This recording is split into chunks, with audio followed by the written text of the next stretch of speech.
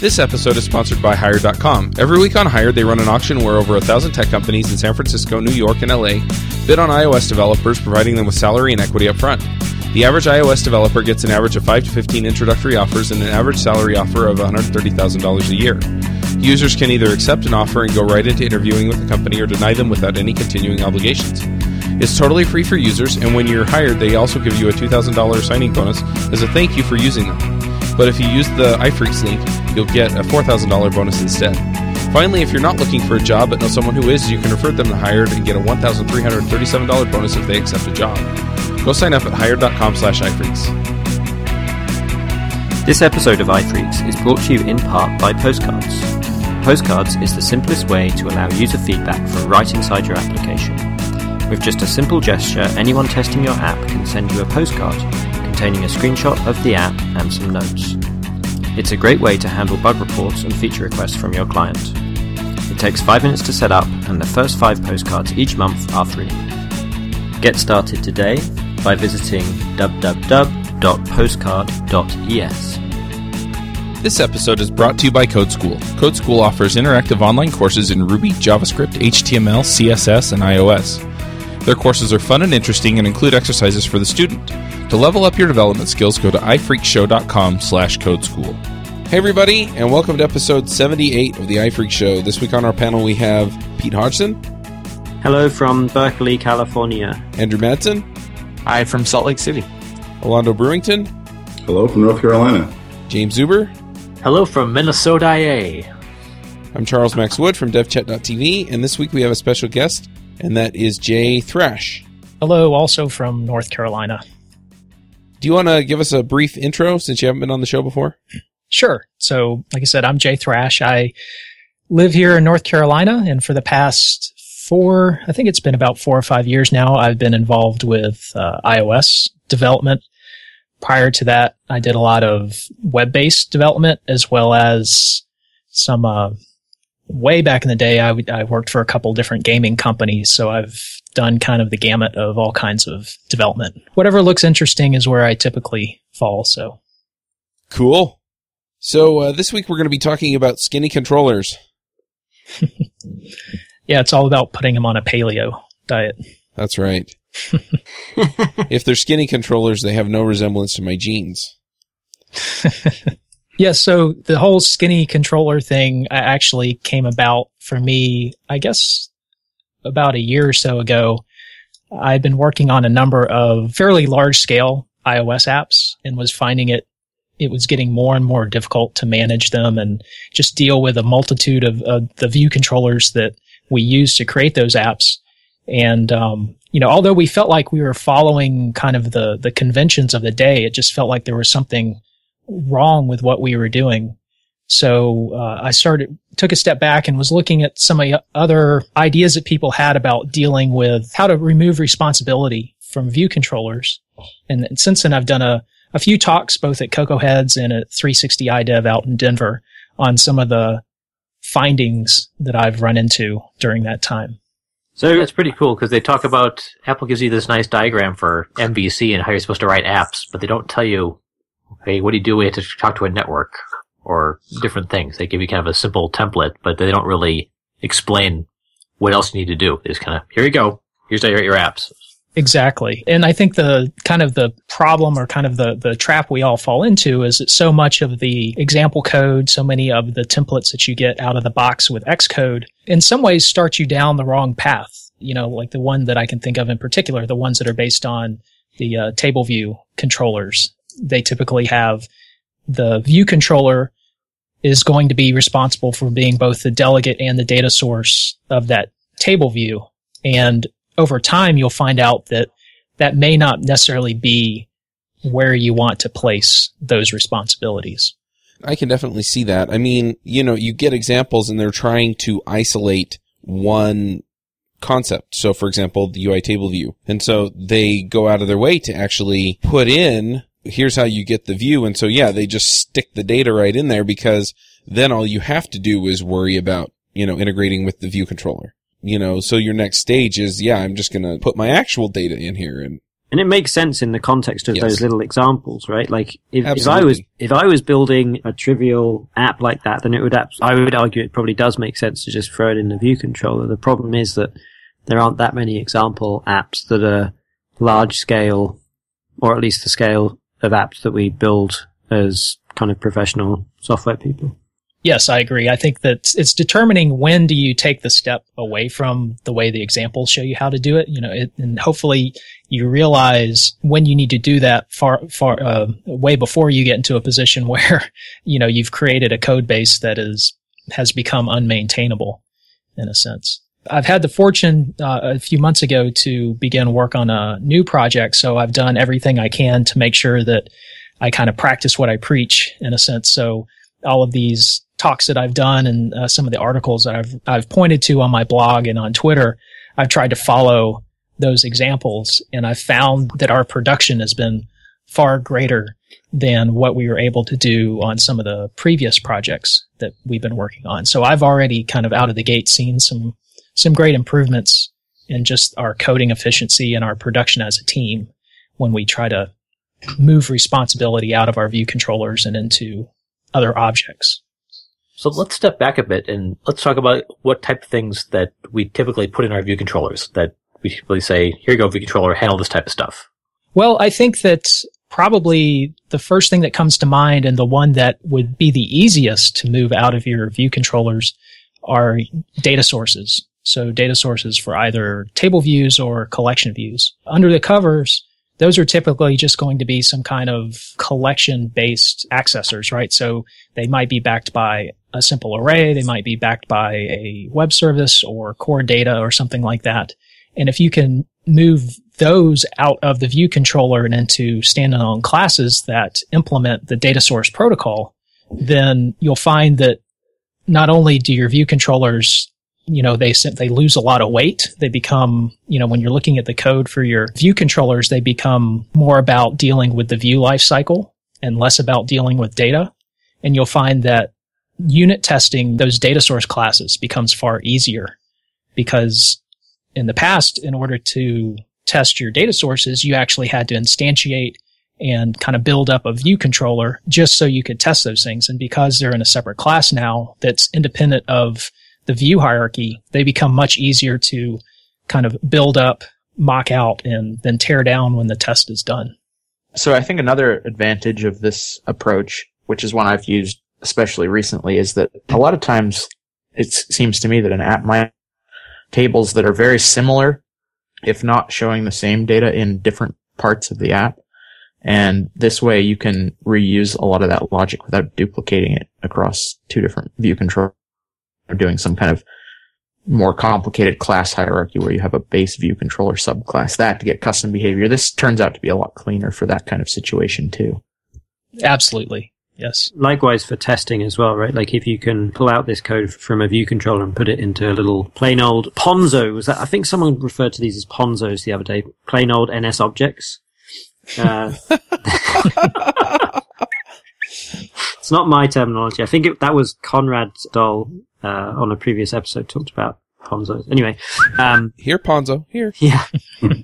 Those guys are way easier to test, right? Those objects are way easier to test in isolation. And because you can just you have control over their life cycle, they're really easy to instantiate with fake versions of dependencies rather than having to, well, a lot of times with frameworky things like view controllers, it's quite hard to stand them up in isolation because normally you're not the person creating them. Normally the framework is creating these objects for you. So that's another benefit I give to people is testability. Right. And, up until, say, iOS 7, I think a lot of us understood the view lifecycle really well. But with iOS 7 and iOS 8, the way that view transitions have changed, those view lifecycles have changed in a sense where you cannot, at some points you can have kind of multiple views saying that they're actually appearing. And so if you're basing all your tests off of things that were embedded in view controllers, it becomes more difficult to continue testing in those newer versions of the iOS. I'm wondering at what stage does it make sense to move things out? I mean, if you're hard coding some, maybe an array of dictionaries, or something like that into your view controller, do you want to move it out right then? Or is that a little bit premature?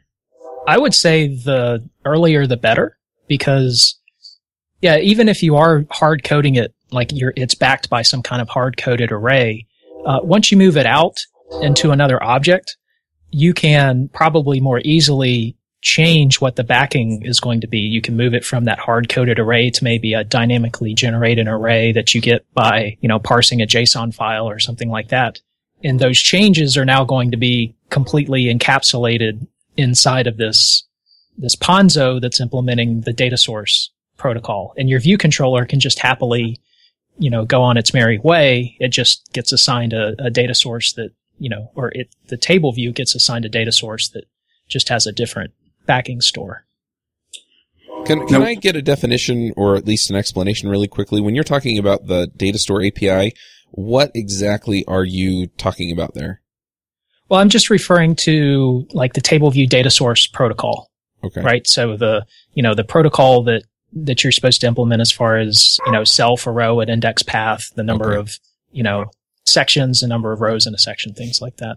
Now, would you recommend sort of in this, when you're extracting this data store and having a data source class that's going to be accessed by the view controller, and with the possible option of changing that backing store, are you saying that at that point you probably still want to have two classes, one being the data source class and another being the actual instance of a backing store, or you wait for that? I guess it just depends on how complex the data store implementation is going to be. I think for the most part, at least for some of the apps I've been working on recently, we usually have kind of a set of common classes that deal with data, and it's just a matter of applying that protocol on top of them so they can adapt and be used as data source delegates for mostly collection views. Okay. Are there other instances that you see where people implement this that aren't, for example, the table view examples or other collections that this really applies to, or that people tend to fall into this trap?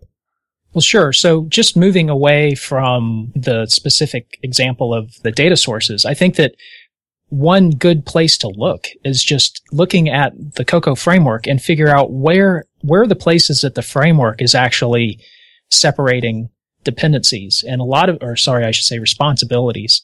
And a lot of those points of separation are typically delineated by protocols. So if you look at a view controller that's got like a table view or a collection view, you typically need a table view data source as well as a table view delegate. There are some responsibilities of those delegate classes that don't necessarily need to be in your view controller. They could be in separate classes that could be reused across view controllers.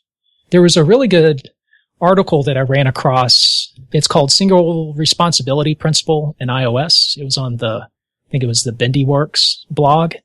And he actually, the author of this article actually took his foray into this realm of how he structures his apps to the extreme. So he was saying that when he builds his apps, or at least he tries to build them in such a way that the view controllers are only limited to managing the view lifecycle of the subviews that it manages, and anything like data sources, delegates, IB outlets, and IB actions are moved into other classes. I haven't been able to go to that extreme, but it is an interesting way of structuring your code. So there's a similar issue in the Ruby world or in the Rails world with controllers being too fat and needing to go on a diet. And one of the things that she advocates for is none of the methods in your view controller should be more than 1 or 2 lines long, or 2 or 3 lines long, and essentially they're just a traffic cop routing stuff through to the appropriate place. So I guess that's kind of a similar philosophy, right? Where you just want the view controller to be doing the bare minimum that it has to do as a view controller, and everything else you're just delegating to the appropriate thing. Right. Well, and more recently on the Ruby Rogues podcast, we talked to Martin Fowler about refactoring, and he pointed out that the whole point of refactoring is to make it so that you can increase the speed with which you develop your code. And so by going ahead and making a lot of these changes, what you wind up doing is you make it simple enough to where you can look at it and know what you're going to change and why you're going to change it, instead of having to figure out what's going to be affected by the decisions that you make and things like that. And so, it really makes sense if you're looking at it from, single responsibility principle or some of these other ideas, that if you move all of the data munging out, then it's easy to see what the view controller is actually doing and to know where to look to figure out what's going on with your data. And so then you can move ahead quickly if you have to refactor or if you have to add functionality later on. Right. Because a lot of times, at least what I found working on iOS apps, is that a lot of times the data sets can be pretty well known ahead of time. You're going to be interacting with some kind of web service or something like that, and it has a pretty well defined interface. But the structure of the application is what's going to change over time. We decide, we don't like the layout of this view controller. Let's move some things around. And if you've got your view controllers built in such a way where they're, responsible for so many different things, it becomes very difficult to know where are the responsibilities related to just the view hierarchy management and how can I pull those out if I want to restructure the UI. So I agree with what everyone's saying, that we should keep our view controllers light as possible. But let's talk a little bit about specifics, because view controllers get huge because we do a ton of different things in there. We've got our actions, our outlets, we're doing animations, we're showing things, we're hiding things, we're formatting strings, doing all sorts of these things. What are some ways that we can kind of move the stuff out of the view controller? How does that work? Yeah, so one of the points that I made at a talk that I did at 360 was to kind of turn the table a bit on kind of the unfortunate nickname that a lot of people have given the framework of, MVC means massive view controller. But, what? Yeah. But what I was saying, no, actually, if we call it massive view controller, then really what we're doing is focusing too much on the symptoms and not the cause. So really a more accurate term would be, misused view controllers or misunderstood view controllers. And, exactly what you were saying, we need to find ways to identify responsibility that really isn't the only reason that it's in the view controller is just because at the time we were creating it, it seemed like a easy place to put it. But as far as the functionality is concerned, there's no reason why it belongs inside the view controller. And so there's another really good article that Chris Eidoff, if you've ever read any of the OBJC.io articles, it's like that online magazine, OBJC.io. I can't pronounce it. Yeah, it's easier to read in my address bar than it is to say out loud. Yeah, we'll put a link in the show notes. He had a really good talk. Well, there's actually, I'll take a step back. There's an entire collection of articles, an issue. I think it might have been issue number 1 of the website, focused specifically on the concept of building what they call lighter view controllers. Pick. Oh, sorry. That's okay. Must have been a good one then, huh? Yeah. And then later, he followed that up with a post on his own blog on the concept of what he called intentions. And this idea of intentions is one way of moving I like to look at them as these functional encapsulations of almost like business logic that you can pull out of your view controller and then reuse them across other view controllers. And it's doing things like being outlets for different controls or different views, and then dealing with how the, like when the user is typing in information in a text field or something like that, what type of validations do you need to run? Now, there's no reason why that validation logic has to be in the view controller. It could be encapsulated into an intention. That intention could be the one that is receiving the IB outlet actions and maybe even conforming to the UI text view or text field delegate methods. And so as the user is typing in information, it could be running through your validation logic and either allowing or disallowing what the user typed in. And all that's happening completely independent of the actual view controller that hosts that text view. So how does this class get wired up? Typically, we've got our outlets, our actions. We just drag them on the view controller, and we use them from there. At this point, we're creating a new class that receives these things and kind of spits out actions, delegates, or notifications or something. How do we wire this up? So the secret sauce in wiring up the intentions is when you go down to the library of objects that you can put into your storyboard scenes. Something that a lot of people overlook is there's a very simple NS object that you can drag into your view controller scenes. Then you can change the class for that object to be an instance of one of your intention classes. And then you just design the interface for the intention so that it has the correct either IB outlets, the IB actions or what have you. And then you can actually wire those up right there in the storyboard so that you can look at the storyboard scene and actually see, kind of almost get a visual representation of not only what objects make up the view controller, but also what logic and functionality is driving the interaction between those objects. Okay, well, that's very cool. I never thought about kind of doing the storyboard nib way of doing that. Generally, when I've kind of transferred responsibilities, I'm hand refactoring, creating classes, and passing in info. But you can do it from Interface Builder, so that's pretty cool. You can, and the article that Chris wrote, it was what deals with that. So when he goes through the example of pulling some logic out of your view controller, putting it in an intention, he goes through the steps of showing you how you can wire that up inside the storyboard, and then it makes your code much easier because you're not even having to deal with that in code at all. It's all handled in the view controller scene itself.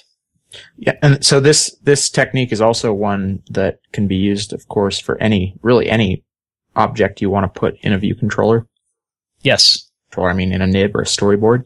And so it's good for the table data sources that we were talking about earlier too. Because then all you have to do is wire up an outlet to the table view and then wire up the table, plug it in data source back to the table controller object. I think it is kind of a powerful, nice way to structure things using Interface Builder that a lot of people don't know about or haven't used before. Right. And in this example, it was, of course, because it was a short article, the example he gives is a little bit, simplified. But the intention that he created was one that I think would it did something to the string, like it automatically uppercased whatever you typed in there, or maybe it reversed it or something like that. But what's nice is you can just look at that scene in the storyboard, and if the intentions are named correctly, you can very easily just see, anything that gets assigned to these fields gets run through this intention that's going to perform some set of logic on it. And so you don't have to worry about always having to look at both the code and your storyboard to figure out what's going to happen when the user's interacting with a given view controller.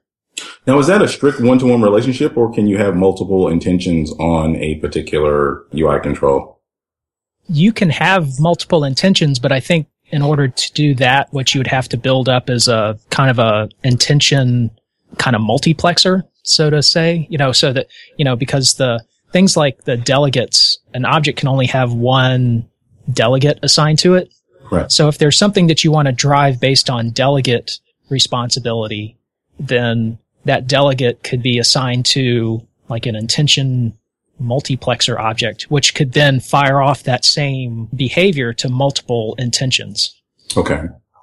Like an example I could think of is that maybe you've got a screen with multiple fields and a submit button or something like that. And the user can't hit the submit button until all the fields are full. And then certain fields have validation that you want to run. So you're going to have a combination of intentions running against those fields so that one intention wants to be able to see all of the fields to make sure all of the data is ready so that it enables the OK button or the submit button. But then you've also got other intentions that are dealing with what's a valid string that can go in this field? Is this an email string, an email field? Make sure whatever the user types in is a valid email address. Correct. I have to admit that it can get a little bit complicated depending on how things are structured. So you just have to take it kind of one step at a time. So intentions, something like validation would be an intention. Would you consider a model something different, or would that also be kind of just a different case of an intention? Yeah, that's a good point. There certainly are arguments that can be made for placing validation logic in the model itself so that you don't have to worry about who's modifying an object, that the object knows how to handle its validation. So maybe the intention is simply just passing the call directly into the model to ask, hey, model, are you valid? You know what I mean? So the actual logic that does the validation isn't in the intention. It's actually in the model, and the intention is just there to kind of wire things together. Personally, my opinion is that most of the time validation probably should be done in the model for the reason you describe. And I think there's something in key value coding that a lot of people don't really know about or use, but KVC actually includes validation methods. So you can implement validate value for key error basically in your model object. And they're not invoked automatically, at least not in most cases. They are in core data. And also if you're writing an OS X app and you're using bindings, you can set bindings up to automatically validate newly entered values and call those validation methods. But anyway, the whole point is Apple really actually already has sort of a convention and a way for doing validation on properties in a model. And I personally, I like to use those. I think they work out pretty well. Mm-hmm. So that makes me wonder where to put this code that is currently in our view model. So we've got these fat view models and we want to put them on a diet. Sorry, not view models, view controllers. Sorry. And so we want to move that code from the view controllers somewhere. One of the obvious places that we start to think about is moving it into models instead. My concern with that is we end up with fat models. And I bring context from other places. So for me, this is something, again, the Rails community went through was, view controllers are too fat. Let's put them on a diet. Let's put everything in the models. And then it's like, oh, actually turns out those model classes are too fat as well. So where's that line, I guess, for different folks? Because for me, I'm super nervous about putting stuff in the model that doesn't really belong to like whatever it is that the model represents. If the model represents a user, I want methods on that model that are kind of domain concepts for a user and even stuff like validation. It makes me a little bit nervous because it's not really a domain concept. It's more like it's something to do with the presentation layer, right? Like the only reason you'd want to do validation on something is if you're reading it from input, not if you're reading it from core data, for example. Yeah, I think if you do the client-side MVC patterns like Apple provides, they don't talk about a lot of the edge cases. They get different domains, the Ruby way of doing a model, or it's just specifically, domain knowledge, which is kind of the DDD approach. Probably comes from Java, C#, that type of thing. It sounds like Andrew's talking about, validation is a little bit part of the model, so it makes sense. But I think one of the problems with kind of the plus-size models, as Orlando on the back channel, the temptation is to move everything into the model, which makes them too large, like networking calls, that type of thing. And I agree. Those things probably don't belong in a model. I'd like to see kind of domain concepts, things that your product owners, your business users will understand. Right. So I've just invented a new meme, which I'm going to try and popularize. This is the first start of that. I'm going to start talking about MVC plus P, where the P is just plain old X objects. So Ponzos or Poros or Pojos or whatever. Like, to me, the big thing that people don't get about MVC and these architectural patterns is you don't have to put everything in the M, the V, or the C. It's not like which of these is the right bucket. Sometimes you make a new bucket, Yes. I would agree. I think that's probably a really important point to get across, because when I started, I did assume that I had to sort of try to fit everything into one of those three categories. And it's very liberating to not have to think that way. And it's funny, like this is totally off topic of iOS, but this is one of the big issues that people had with Backbone in JavaScript land was Backbone had these models, views, and collections, and people just shoved everything in the view because they thought that they had to make a view for everything. And what they could have done is just made controllers that weren't derived from some framework class. They are a thing. They embody the concept of a controller, but they don't need to derive from like, UI view controller or whatever at least in the context of Backbone. So I think the same is very true in iOS land. We can have, for example, a service gateway which represents, some remote service that we want to interact with. And just because we don't have a base class to derive that from doesn't mean that it's not a kind of a bucket that we can put things into. I'm really glad that you brought up that point of getting stuck in the three buckets of MVC, because that, I think, is what, once you break out of that mold and realize that you don't have to structure everything in one of those three categories, it's what opens you up to realize that these other kind of paradigms exist and you can leverage them to make the code that much easier to build and maintain. A topic I wanted to bring up that kind of something we were talking about earlier when we were talking about setting up intentions. And that is, what do you think about this question between doing your user interfaces in storyboards or nibs versus setting them all up in code? I mean, this is a debate that kind of comes up in the iOS community. every now and then, and people feel strongly on both sides. So I'm curious to know what you think and how that relates to this skinny view controllers and keeping classes small in general. No, I never really considered those two, what the overlap of those two arguments would be. I've definitely seen a huge change in my own opinions regarding those topics over the past couple years.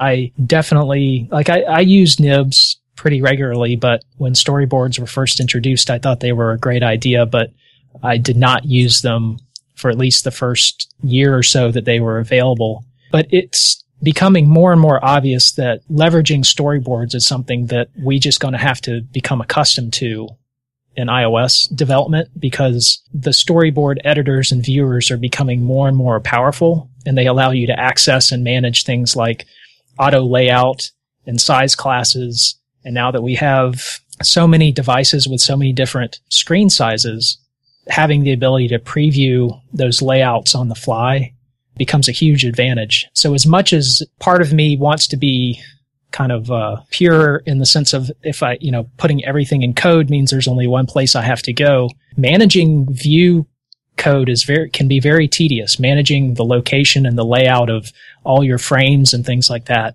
requires a lot of code. It becomes code that's very repetitive, so it's very easy for you to just look at a big block of code and think that everything's okay. But, there's a lot of, all the methods that you call to say stand up your auto layout constraints.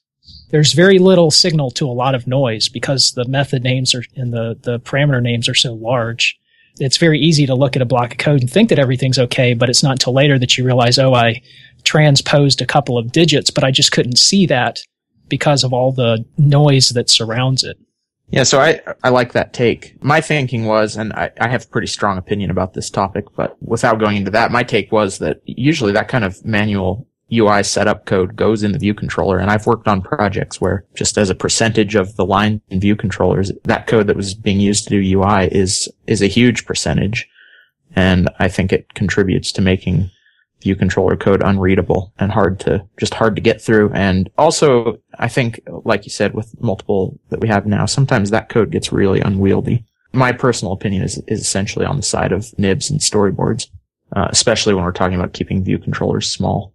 Yeah, when the storyboards were first introduced, I loved the concept because at the time, having everything spread out across multiple nibs made it very difficult to get kind of a 30,000 foot view of what your application looked like. What was its navigational structure? And right out of the gate, storyboards were kind of this eye-opening feature within Xcodes where you could see, potentially, you could see like the entire landscape of your application.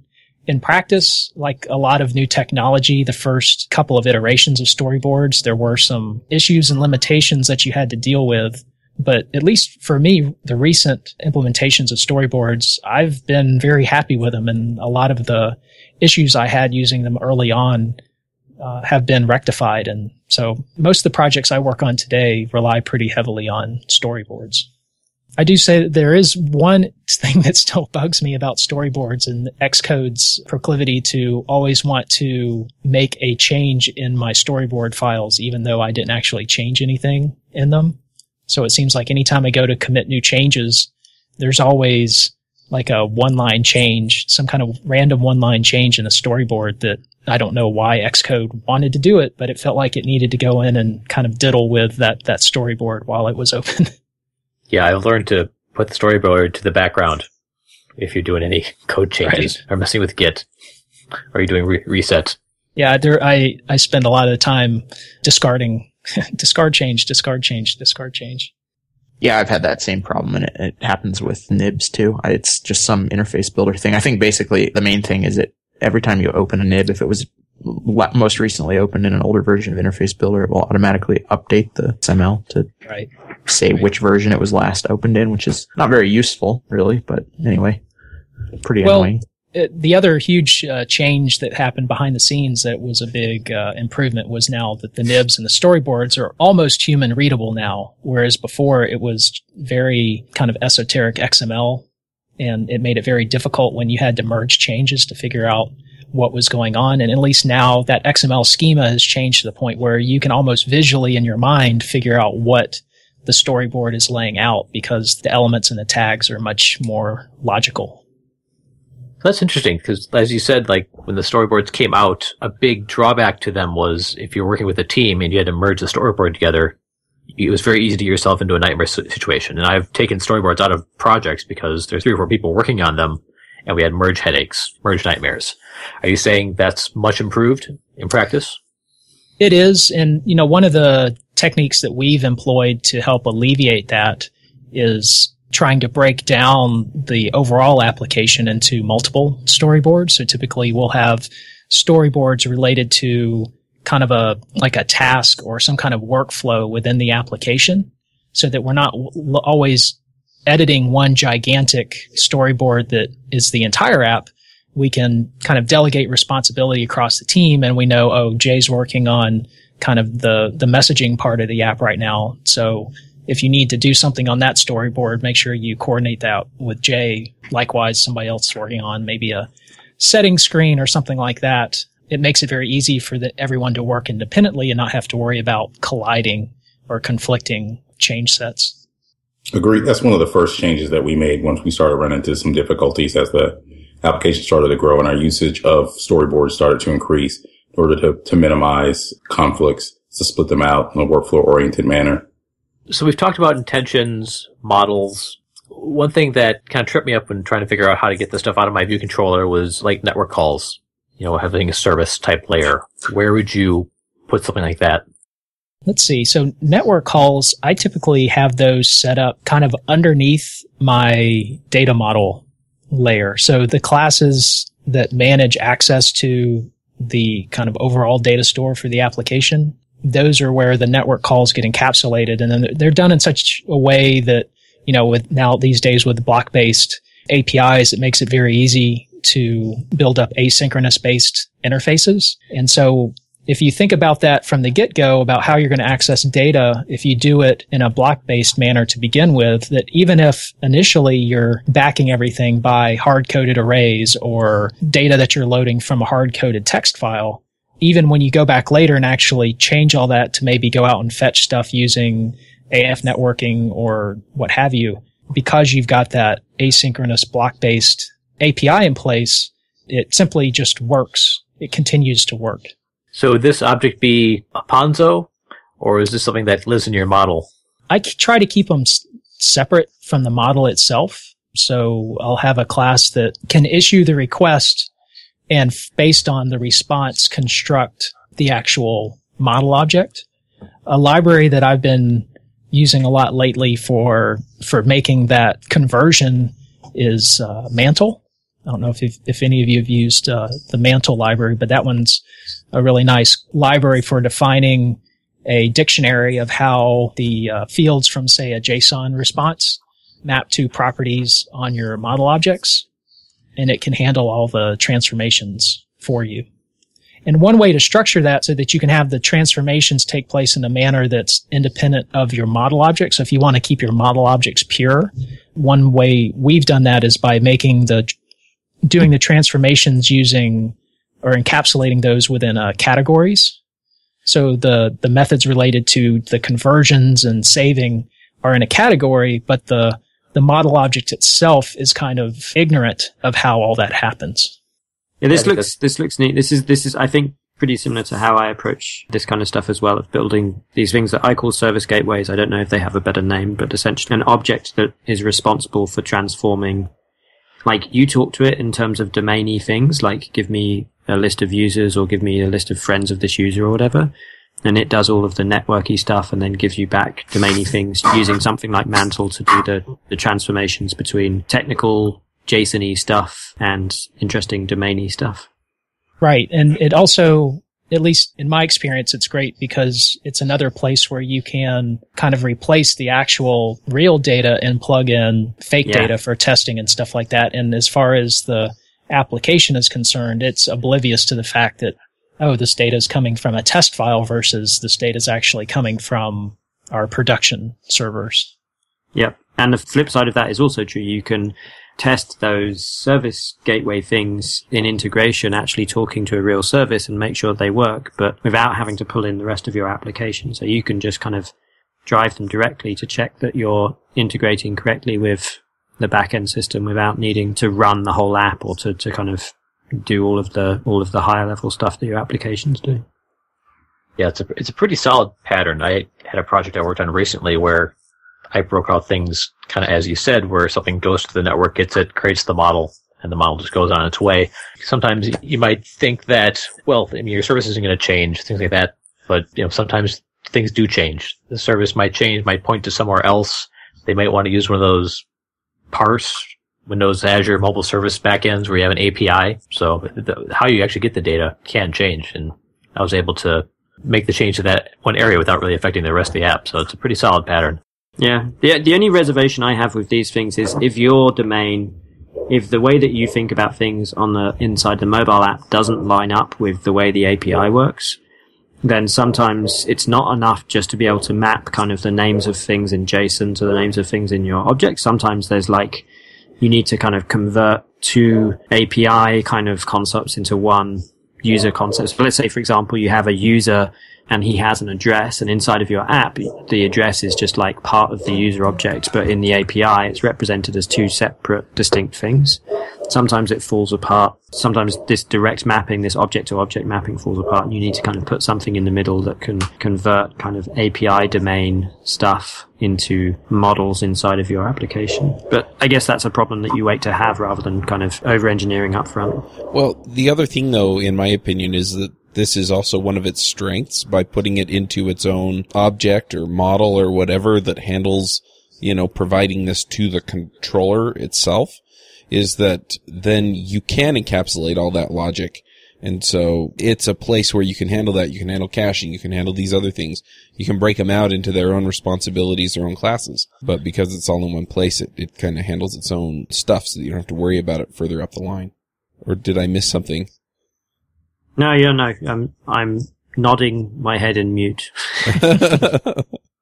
So one thing, we kind of touched on this a little bit, but I guess the last thing that I've been mulling over while we've been talking through this is how, if I'm walking into an application today, or I've seen the light and I'm in a bit of a bad state today and I've got a bunch of logic in my view controllers, is there some migration strategies that I can take for kind of, where do I get started with this? It's all a bit overwhelming and scary. How do I get from where I am today to where I want to be? How do I get started on this diet? What's a good dieting plan, I guess?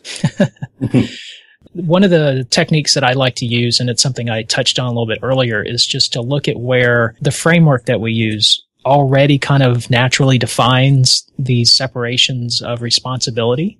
So there's a reason why when Apple was designing the framework that, say, for a table view controller, they didn't put all the responsibilities of being the delegate and the data source right there in that class. They created protocols that you have to implement.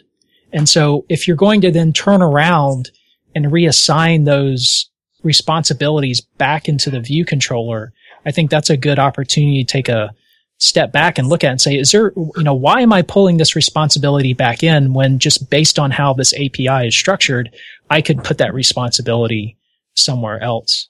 And then for view controllers especially, I think although that article about single responsibility principle goes very far to the extreme, I think that it is good in the sense that if it's something that's outside of just the simple view lifecycle responsibility, that's another thing that you could look at and say, does this actually belong in my view controller? Should I be putting it somewhere else? Should I encapsulate it because it's, functionality that simply doesn't belong here? Or is it functionality that I've identified as being present in other view controllers? And by pulling that out, I can now share that and maintain it in a single place. So I think those are the two techniques that I like to use is look at where data sources, delegates, those kinds of protocols come into play, and then anything that's outside the standard view lifecycle responsibilities, take a deep look and see, is this something that is very tightly coupled to my view controller so it makes sense that it should stay there, or is this something that it can be moved out and then reused if I want to reuse it? So another thing that I see frequently in a view controller, you've got appearance type code. You're setting colors, setting background colors, setting fonts. How do we get that stuff out of our view controller? I guess in my own experience, most of that because I use storyboards, a lot of that gets handled kind of automatically because I'm creating them I'm defining them in my storyboards. You can also use, I guess, to some extent, the appearance classes, the UI appearance classes that you can set up in your application delegate to define kind of application-wide styles.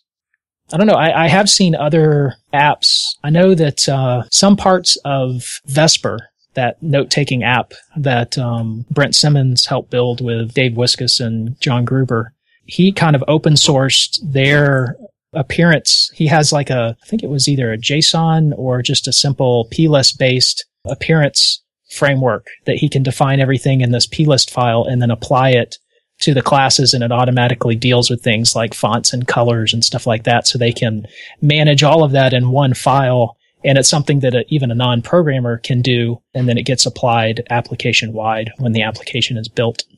And that's actually something that we do. We actually created a theme class that makes extensive use of the UI appearance protocol to handle that. Yeah, you can get most of the way with UI appearance, but you have these occasional edge cases like something like UI table view does not conform to the protocol, so you have to do some other weird things. But you can get a lot of mileage out of UI appearance. Yeah, I think that the UI appearance does have a lot more power than people give it credit for. All right, let's go ahead and do some picks. Pete, do you want to start us off with picks? You always pick me first, and I always struggle because someone else picked my first pick. I'm just kidding. I guess I will have a brief selection of picks. My first pick is a previous episode of the iPhreaks show. So we did an episode on Viper, which is kind of this pattern or architectural pattern or whatever that kind of lines up quite a lot with a lot of the things we've been discussing. Really interesting. I really enjoyed that episode. It kind of definitely gave me a lot of things to think about. So if this discussion has been interesting to folks, then I recommend following it up with that Viper episode. Episode 64, there'll be a link in the show notes for that. My second pick is a book called Clean Code by Bob Martin, Uncle Bob, and he talks a lot about all of these kind of ideas of separation of responsibilities and not putting too much stuff in one place and all that kind of stuff. So that's a good source of more information about this stuff.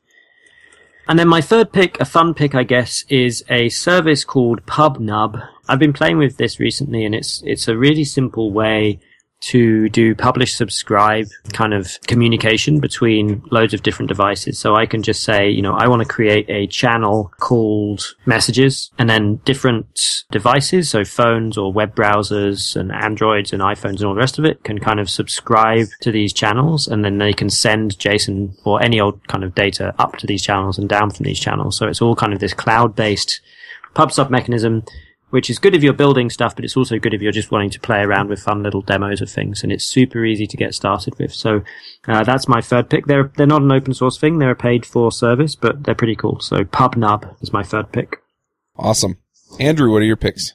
Got a few picks today. So so this past weekend, my wife and I were in Massachusetts for a family wedding, and we had a lot of fun. And one of the things we did on Saturday is we went to a museum that's called the Eric Carle Museum of Picture Book Art, and it was a museum started by the author of the Hungry Caterpillar book, and it has a gallery with his art, but there are also galleries with other picture book artists, and we thought it was a lot of fun. It was kind of a different kind of art museum than I've ever been to. It's in Amherst, Massachusetts.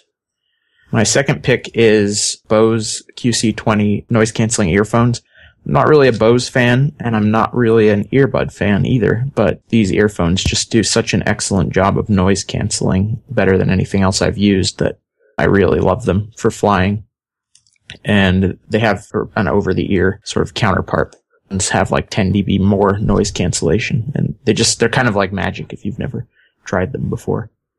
And my last pick is an open source project that came out in the last few days that I just thought was really impressive, and it's playgrounds for Objective-C. So they're like the Swift playgrounds in Xcode 6, except they work for Objective-C.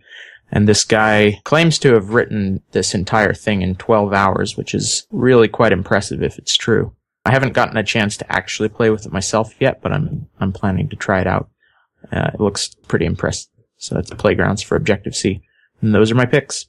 Cool. Alondo, what are your picks? I have a few picks this week. I was doing an attempt to code by train for the last week and a half, taking the train from here in North Carolina all the way out to Denver, Colorado and back. So my first pick is Amtrak.com. I really did enjoy traveling by train. It's not without incident. It's not perfect, but it really is a cool way to travel. I really enjoyed the experience. It's pretty awesome. My second pick is a conference that's coming up in February that's being put on by Ray Wunderlich and 360 iDev called RW DevCon. And it's basically focused on programming tutorials. It's more of like a how-to and a lot more involved than what you typically get in conferences. I'm really looking forward to it. I've already registered, and that is in February of next year in Washington, D.C., which was one of my stops on the train tour, as it were. And my third pick is the Ultimate Ears Mini Boom speakers. There are a couple of Bluetooth speakers. Actually, you can get them individually. I was looking for a better solution than my old Jambox for using Bluetooth to play podcasts and music and things while I'm around the house. And this one really, really provides a significant increase in volume and clarity. I'm very pleased with them. So my third pick is Ultimate Ears Mini Boom speakers. Those are my picks. Cool. James, what are your picks? All right, I've got a few picks. One's kind of an addendum to last week's episode. We talked about jobs and job hunting and that kind of thing.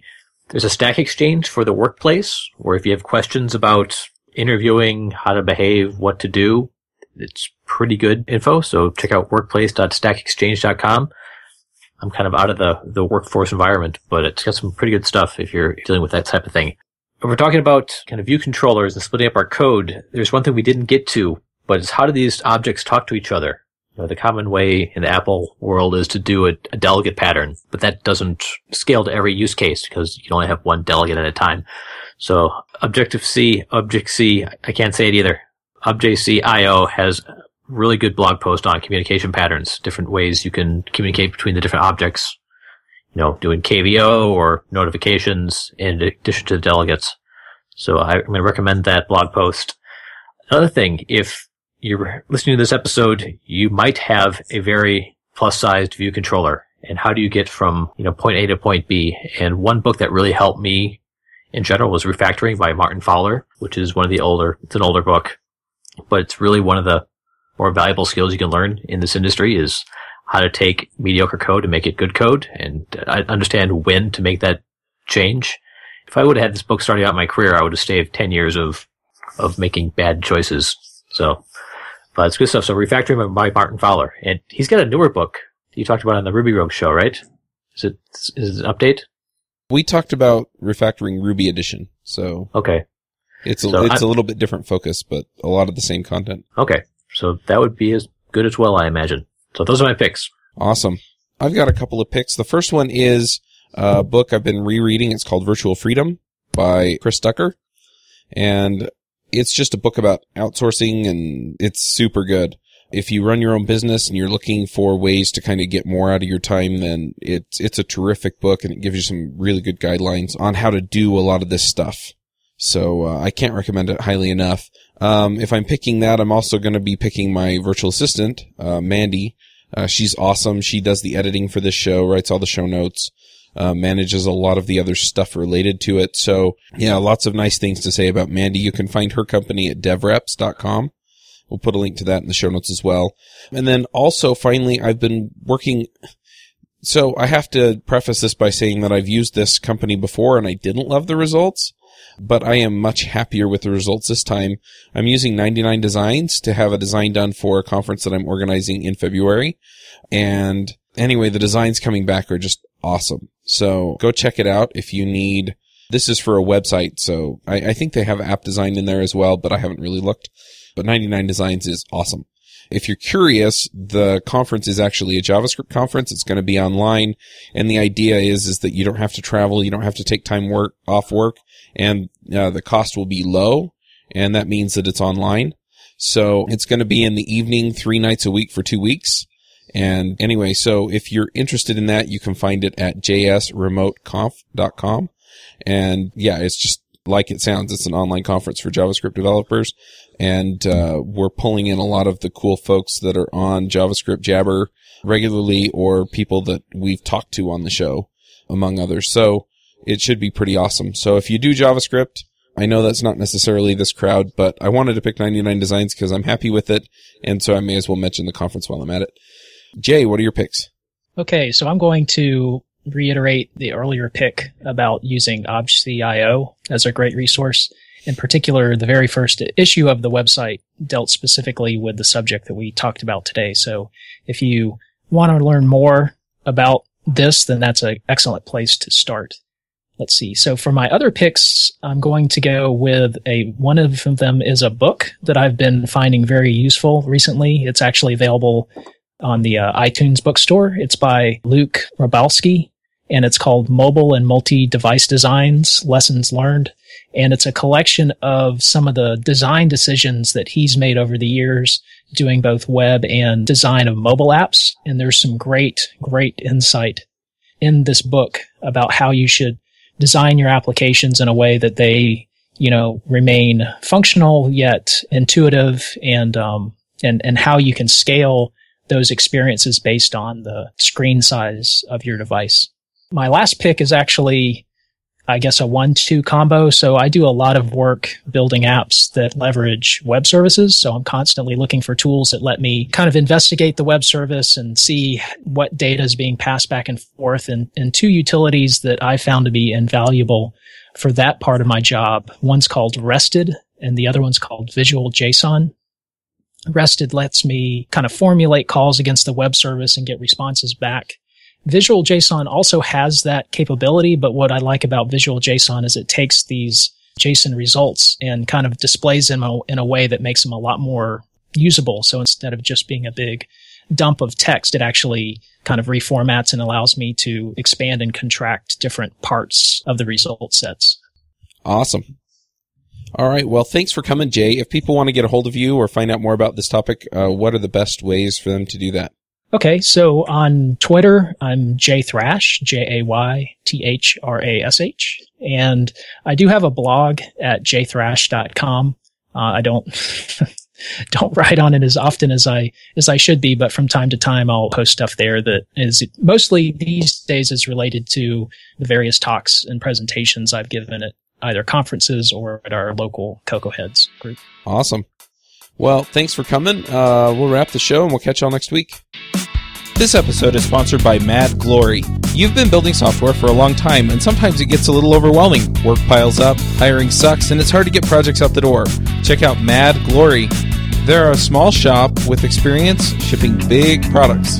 They're smart, dedicated, will augment your team, and work as hard as you do. Find them online at madglory.com or on Twitter at madglory. Hosting and bandwidth provided by the Blue Box Group. Check them out at bluebox.net. Bandwidth for this segment is provided by CacheFly, the world's fastest CDN.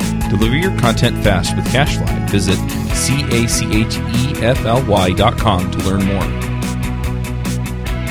Would you like to join the conversation with the iPhreaks and their guests? Want to support the show? We have a form that allows you to join the conversation and support the show at the same time. You can sign up at iPhreakshow.com/forum.